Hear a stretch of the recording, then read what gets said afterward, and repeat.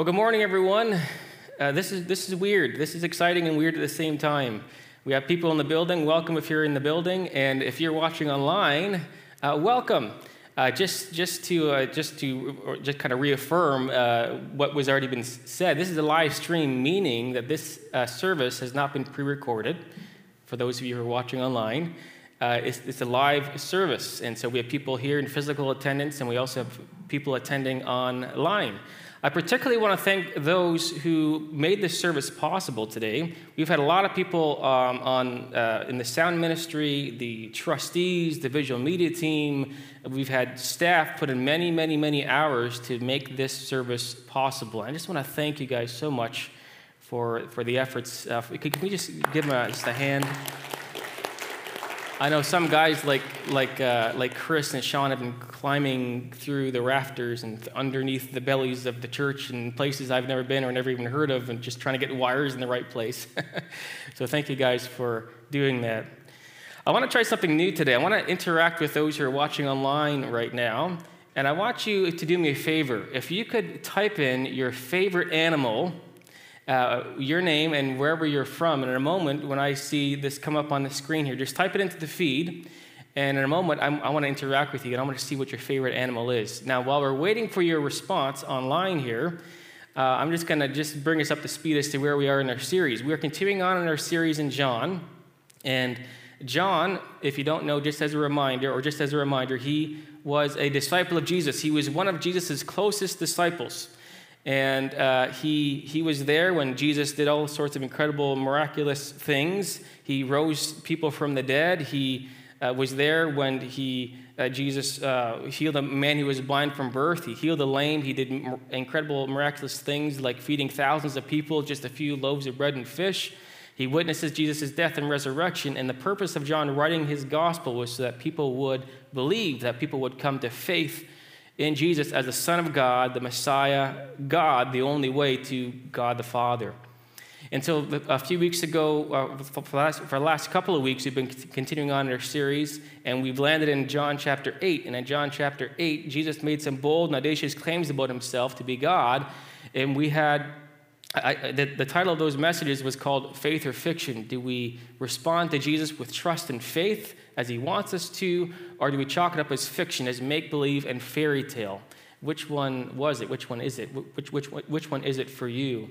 And in that context, Jesus was talking to the Jews and the religious leaders, and there was a diversity of opinion as to what people thought of Jesus. And we continued on in John chapter 9, which is actually what Pastor Josh covered a few months ago, and did a wonderful job. We didn't do that last week. But in that passage, Jesus, he healed a man who had been blind from birth, and they were still, the religious leaders, the Jews, were butting heads over who they thought Jesus truly was. And some decided to put their faith in him, and some decided that he's just a raving, blasphemous lunatic. And then we get to John chapter 10, which is the passage we're jumping into today. And that's why I asked you what your favorite animal was. Okay, let's see who responded here. Okay, we have the Sutcliffe home, and they said their favorite animal is teddy bears. I love that. That's great. Thank you for responding. We have the Thieves, and they say that their favorite is the giraffe. Len says white-tailed deer. Interesting. I never would have thought of that, but that's interesting. Thank you for sharing. The Colic family, Jalen likes the owl. Thanks for sharing, Jalen. Oh, Stefan likes the liger. Good answer. A liger is a cross between a tiger and a lion. And Rebecca likes the rabbit. Thanks, Rebecca. And then we have Cindy. Her favorite is cats. Sorry, I don't like Cindy, but you can like. I don't like cats, not Cindy. Sorry, I have a cat. I live with him. I deal with him, but whatever. I appreciate that other people like cats. Judy likes the giraffe. Grandpa D likes the Labrador Retriever. Actually, I have a Golden Retriever at home, and we love our dog. Roy and Lorna, dog. I get it. People love their dogs. Wilma likes the hippopotamus. And the Nallis family, the hedgehog. Interesting. My kids, they're interested in having hedgehogs. I'm not interested in having a hedgehog myself, but they've been asking me, and I keep on saying, no more life forms in our house. I just want to say something, too. It just dawned on me. We had some technical difficulties at the beginning of our service, And and what had happened, I guess, is we were streaming live our rehearsal. And you should just know that whenever there's a rehearsal or a sound check, I often say things that are cheeky and sarcastic. And so if you're watching online, I was just joking around. I hope there's nothing I said that offended anyone. We're just having fun. Anyone else here? Roy and Lorna like the Purdue hedgehog, whatever that is. That's cool. Hey, Kevin Bradley, if not cheetah, then warthog or gazelle. Interesting. Thanks so much for sharing. The reason why I'm asking what kind of animals that people like is because we're going to be talking about sheep. Jesus talked about sheep in John chapter 10. And, sheep are animals that need a shepherd. Some people say that sheep are dumb, and they probably are. I'm not a shepherd, I don't really know. But sheep, understandably, need a shepherd. They need someone to follow. Now, the Bible refers to us as sheep. We need a shepherd. We need someone to follow. And so the title of my message today is entitled, Who is Your Shepherd? And the passage we're going to look to today is John chapter 10, verse 1 to 21.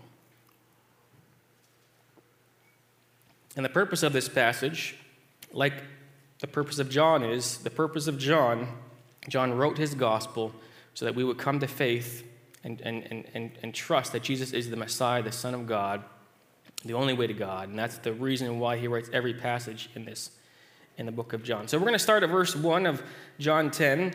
I'm going to interject some other passages of Scripture in here to help us understand what Jesus was saying about himself and some of the claims that he was making. And after that, I'll make some more comments at the end of this passage. So John chapter 10, verse 1.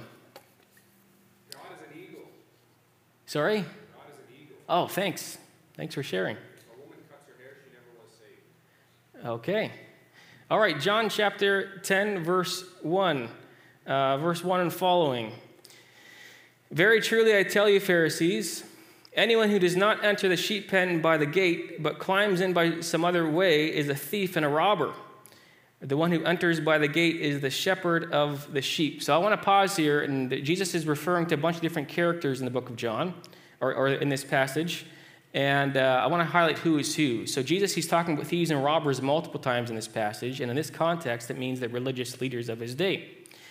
He's also referring to a shepherd, and when he refers to the shepherd, he's referring to himself as the shepherd, and as he refers to sheep, he's referring to us.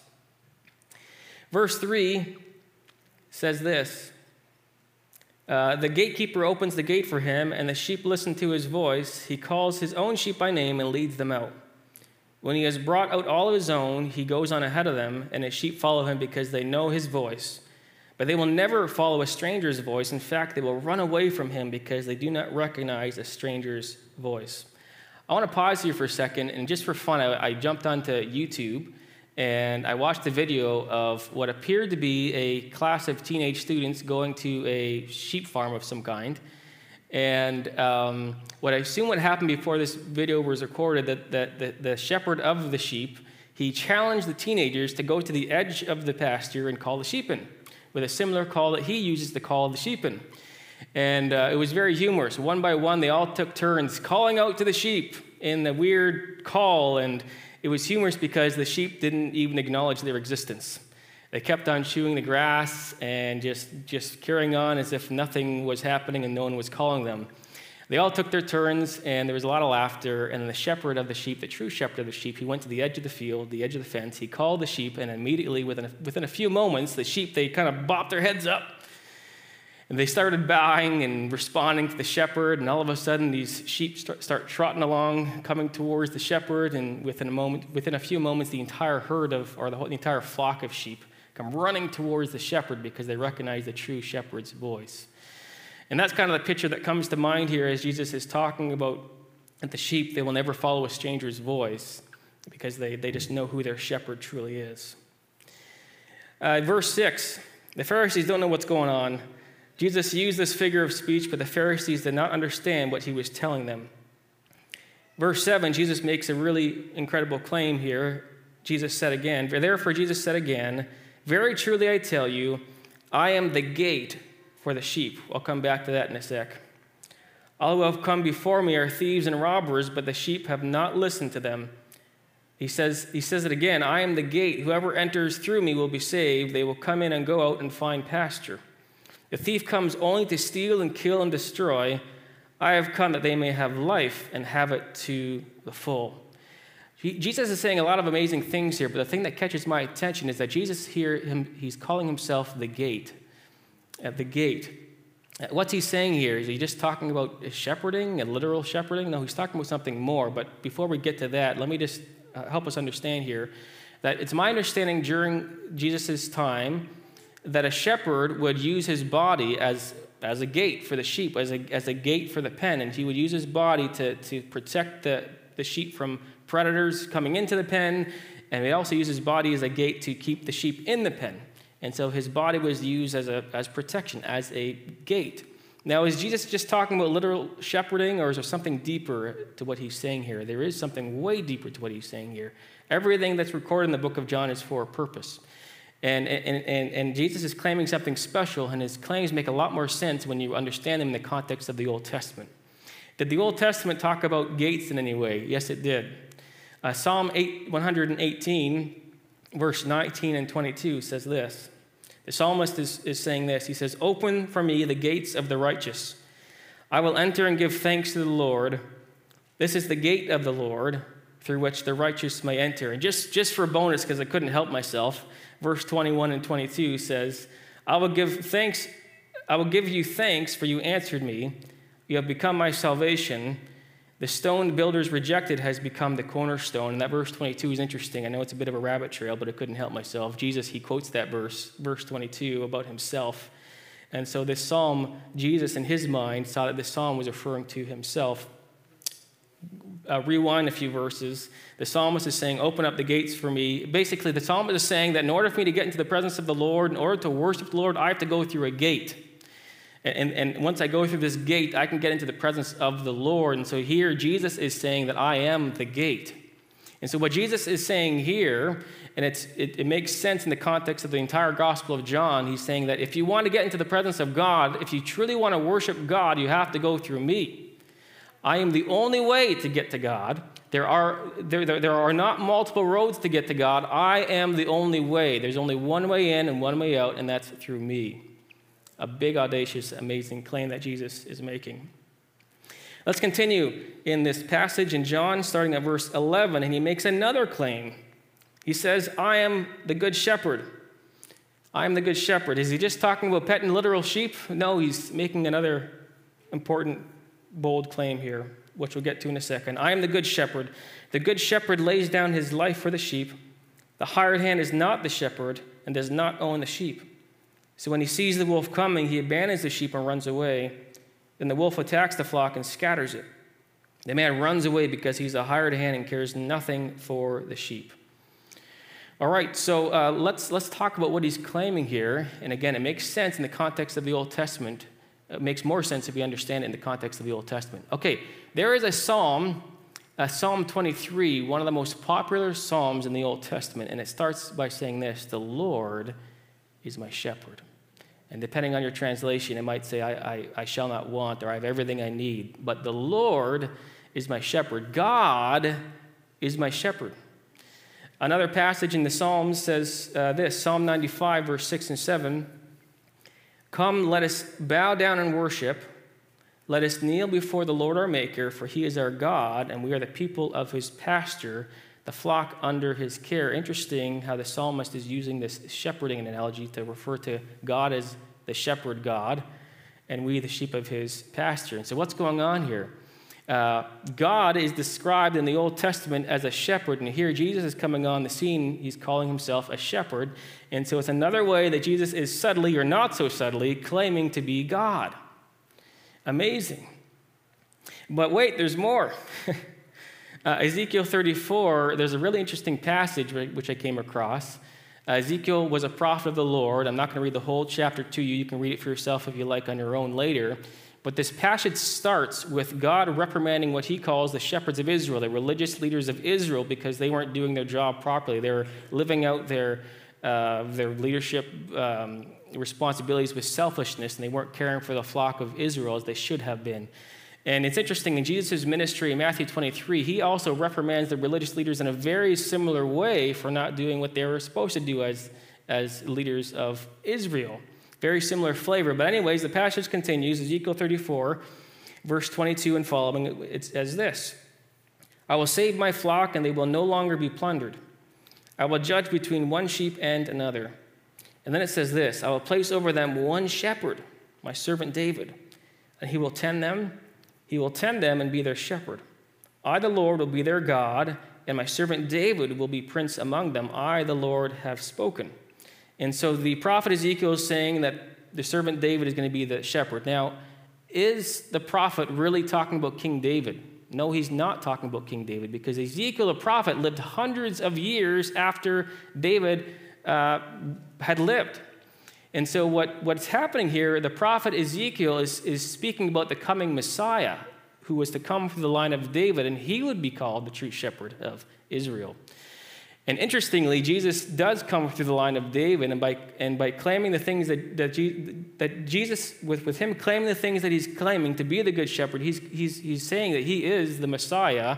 He is the shepherd that the prophet Ezekiel was speaking about in Ezekiel 34, which is absolutely amazing. And just to put a bow on it, if you read this passage to the very end, Ezekiel 34, it ends with this passage referencing the Psalms, which speak of the Lord being our shepherd and we being the sheep of his pasture. Absolutely amazing. Amazing stuff. Well, it continues on here. In verse 14, Jesus says it again. He says, I am the good shepherd. I know my sheep know me, just as the Father knows me and I know the Father. And I lay down my life for the sheep. I have other sheep that are not of this pen. I must bring them also. They too will listen to my voice. And there shall be one flock and one shepherd.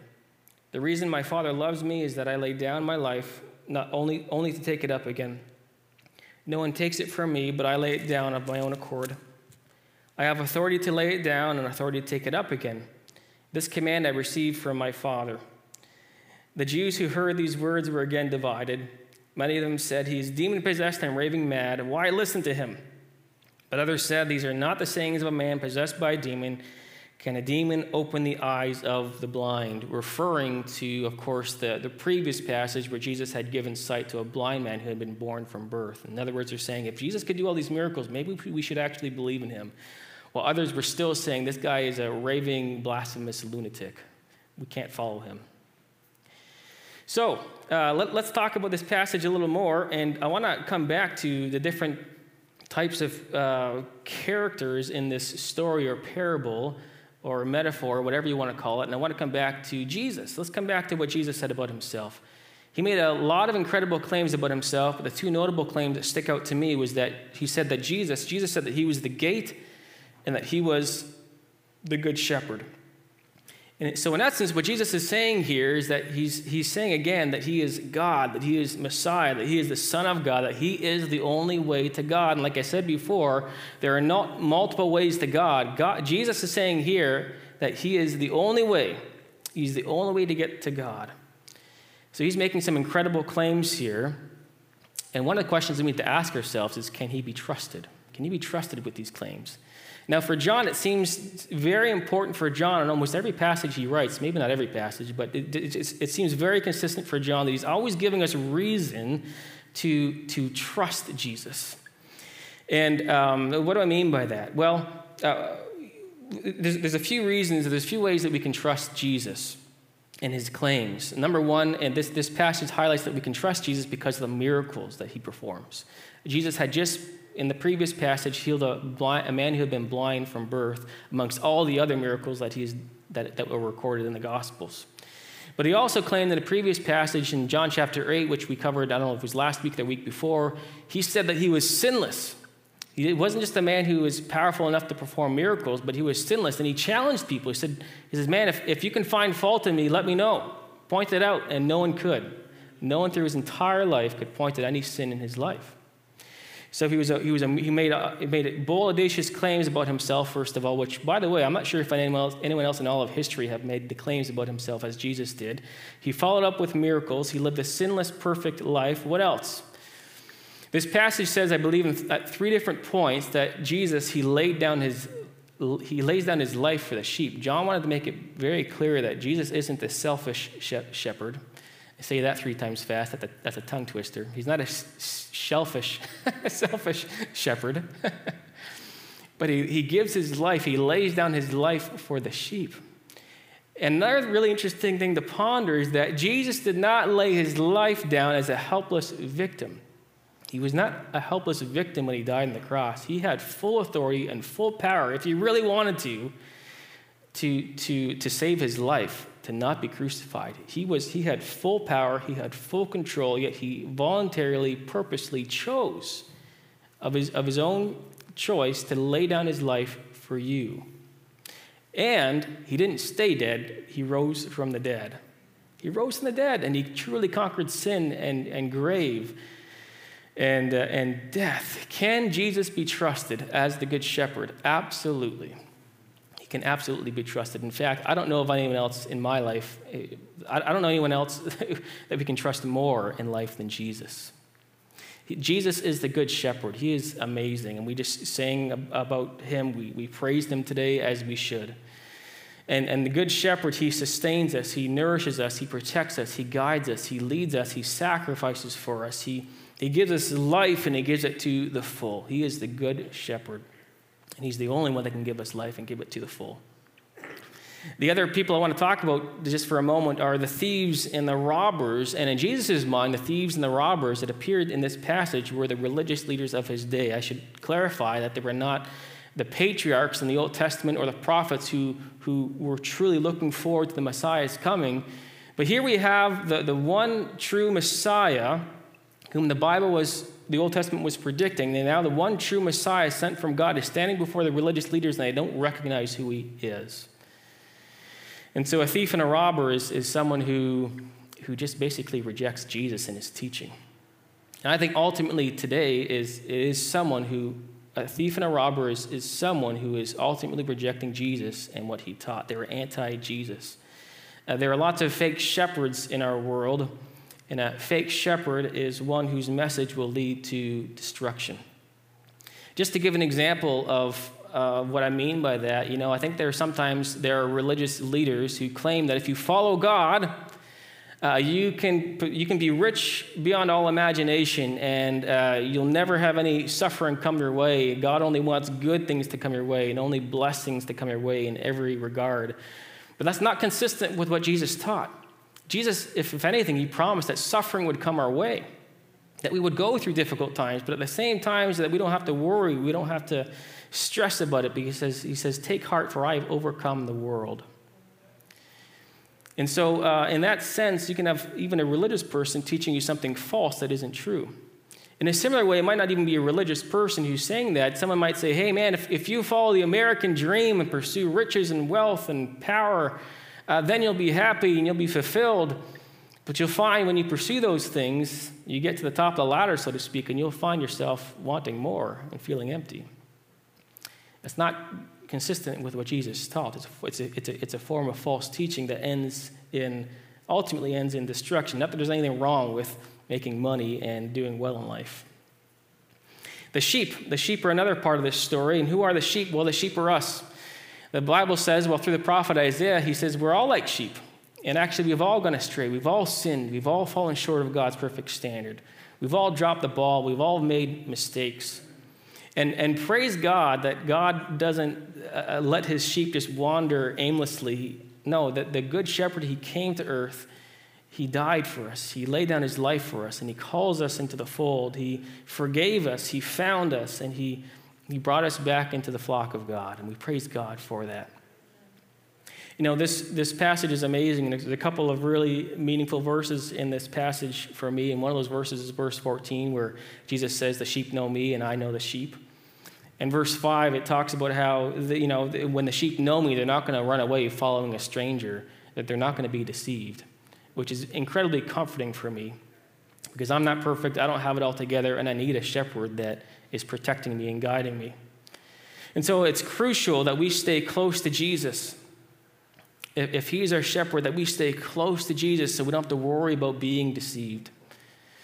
I'm told that those who study how to detect counterfeit money, I'm told what they do to learn or be aware of what's counterfeit money is that they spend a lot of time studying what the real money actually looks like, the real cash. And the more you know what the real cash, the true real cash looks like, the more quickly you'll be able to spot deception.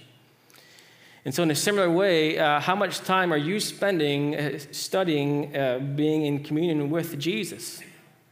If you keep your eyes on Jesus, you're not going to be deceived. If you're keeping your eyes on the Good Shepherd, you're not going to be deceived with fake shepherds. And so if that's true, that we need to keep our eyes on Jesus and know him well, how much time are you spending in prayer with him? Are you communing with Jesus, the Good Shepherd, on a regular basis? Are you studying his word? Are you allowing his word to speak to you and change your heart and change your mind? Are you fellowshipping in, I know this is difficult in COVID, but are you fellowshipping some way with believers? And if you can't physically come to the building for whatever reason, are you calling people up? Are you connecting with other believers in some meaningful way so that you're allowing them to stretch you in your walk with God and allowing you and inspiring you to keep your eyes on Jesus, the Good Shepherd? You know, I have a wife who has an aunt who lives on a farm. And she has sheep, and she says one of the reasons she likes sheep is because they're dumb. They can be easily managed. And, you know, the other side of the coin is this. You know, on one hand, we have to keep our eyes on Jesus, but on the other hand, I'm so thankful. I am a dumb sheep, and I need help. And I can't live my life as if my relationship with Jesus depends on me. I'm so thankful that I have a shepherd that in moments where I've had moments in my life where I've lacked faith or I've lacked knowledge or wisdom or willpower, that I've had a good shepherd that has guided me so much in my life. Sometimes sheep like myself go astray. You do dumb things, you make mistakes, but the shepherd gently calls you back and figures out a way to get you back into the fold and to get you back into safety. Praise God that we serve a God that is gracious and good and looking out for us when we are blundering along the way of life.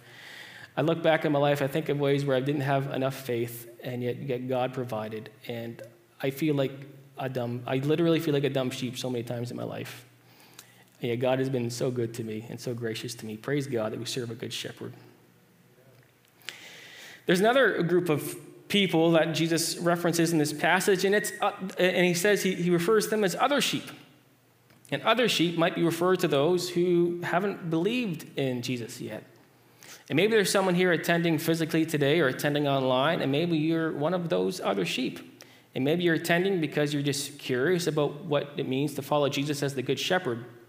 And maybe you're wondering if you should be following him.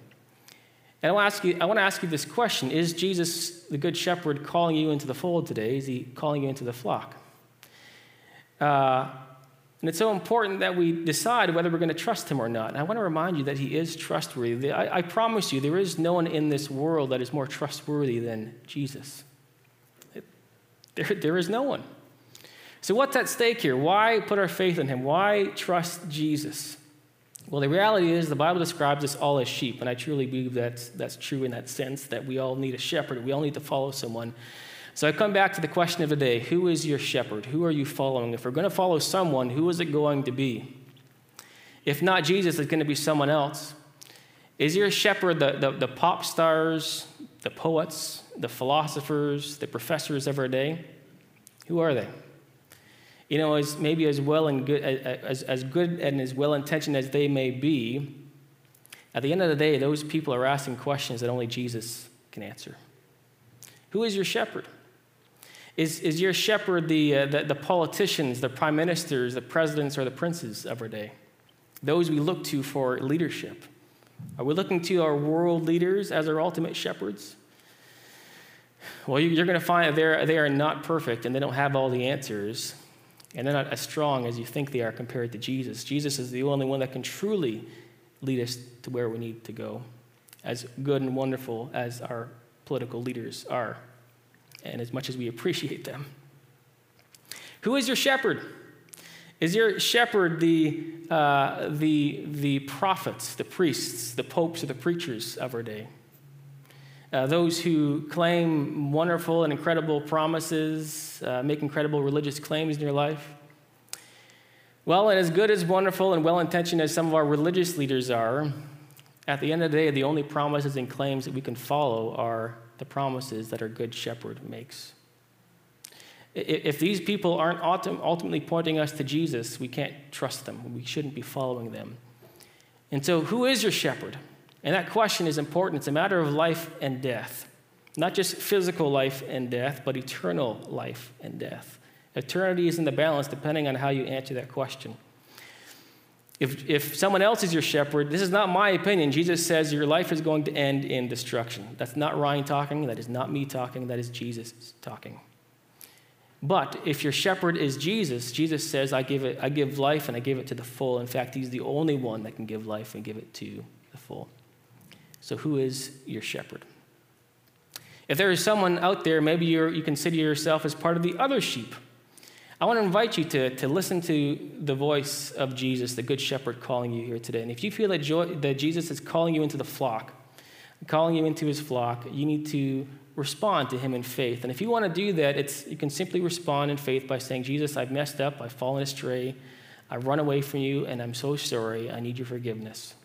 Number 2, you believe that he died on the cross for your sins and rose again from the grave. And number 3, you want to commit to living a life that honors him. But you don't do that in your strength because you're a dumb sheep. You can't do that in your own strength. You do that in his strength and in his power. And you ask him to help you. And if that's you, if you're watching online or maybe you're someone attending today, I want to encourage you to send us a message. And I'm sure there's so many people here who would be glad to talk through that possibility with you of coming into the fold. Who is your shepherd? I want to close by giving us a heads up as to what we're going to be talking about next week. And there's a lot of categories of life in which the Lord, he teaches us in and guides us in. And one of the areas that I kind of hinted at a week or two ago was the area of sexuality and attraction and gender and marriage stuff. And, I'm concerned because Jesus, he taught us a certain way in these areas, and I see our world is aggressively teaching a very contrary message to what Jesus taught. And that concerns me. And not only for our world, but it's concerning for me because I see that creeping into the church a little bit, or a lot, actually. And we need to be guided by the shepherd and what he's taught about these things, and really in all categories of life. But I want to talk about this next week. I want to give you a heads up because one of the reasons I'm giving a heads up because typically in the past when we talk about these issues, our knee-jerk reaction is to say, well, our kids shouldn't be here for that service. And now I'm thinking the opposite. And here's why. Our world is aggressively teaching our children at a very young age a contrary message to what the Good Shepherd has taught in this area of sexuality, and it's concerning. And so parents, you have the option whether your kids are going to come or not. I understand that many will not want their kids to be there because it's awkward and maybe you don't want to talk about it. But I'm thinking that the church should be the safest place where we should be able to talk about these things. And so it's up to you, parents, what you want to do with that. If it is awkward, you can follow up with them afterwards. But I think it's important that we relay a basic understanding of what Jesus teaches in this area of sexuality and intimacy and so on. And I'm looking forward to it. It's up to you what you want to do with your children. But just want to give you a heads up, whether you have kids or not, that's what we're going to be talking about next week. Or at least that's the plan, unless the Lord leads me otherwise. Let me just close in a word of prayer this morning and invite the worship team to come back up. Lord, we thank you and we praise you that you are not just a shepherd, an indifferent shepherd, but you are a good shepherd. The Good Shepherd. You were sinless. You performed miracles. You made amazing claims about yourself. You laid down your life voluntarily, purposely for us, and you rose it up again. Wow. Praise you, Lord. We thank you that you've called us into the flock. We are all like dumb sheep. We've all gone astray, and you called us into the flock, and we thank you and we praise you for that. And we thank you for the ways that you protect us and guide us in ways that we don't even know or realize, and in ways that we won't even know until we meet you in eternity. We pray for those who are maybe considering joining the fold and are listening and wondering if they're hearing your voice. And we pray, Lord, that they would respond to your voice, that they would come to faith in you and they would join the flock. And I pray that you would protect them, as I know you will, for those who want to make that decision. Help them make that, take that step of faith and be courageous in that decision. Again, Lord, we thank you that you are a good shepherd and that you're full of grace and that you're way better than us than we deserve. Thank you, Lord. Amen.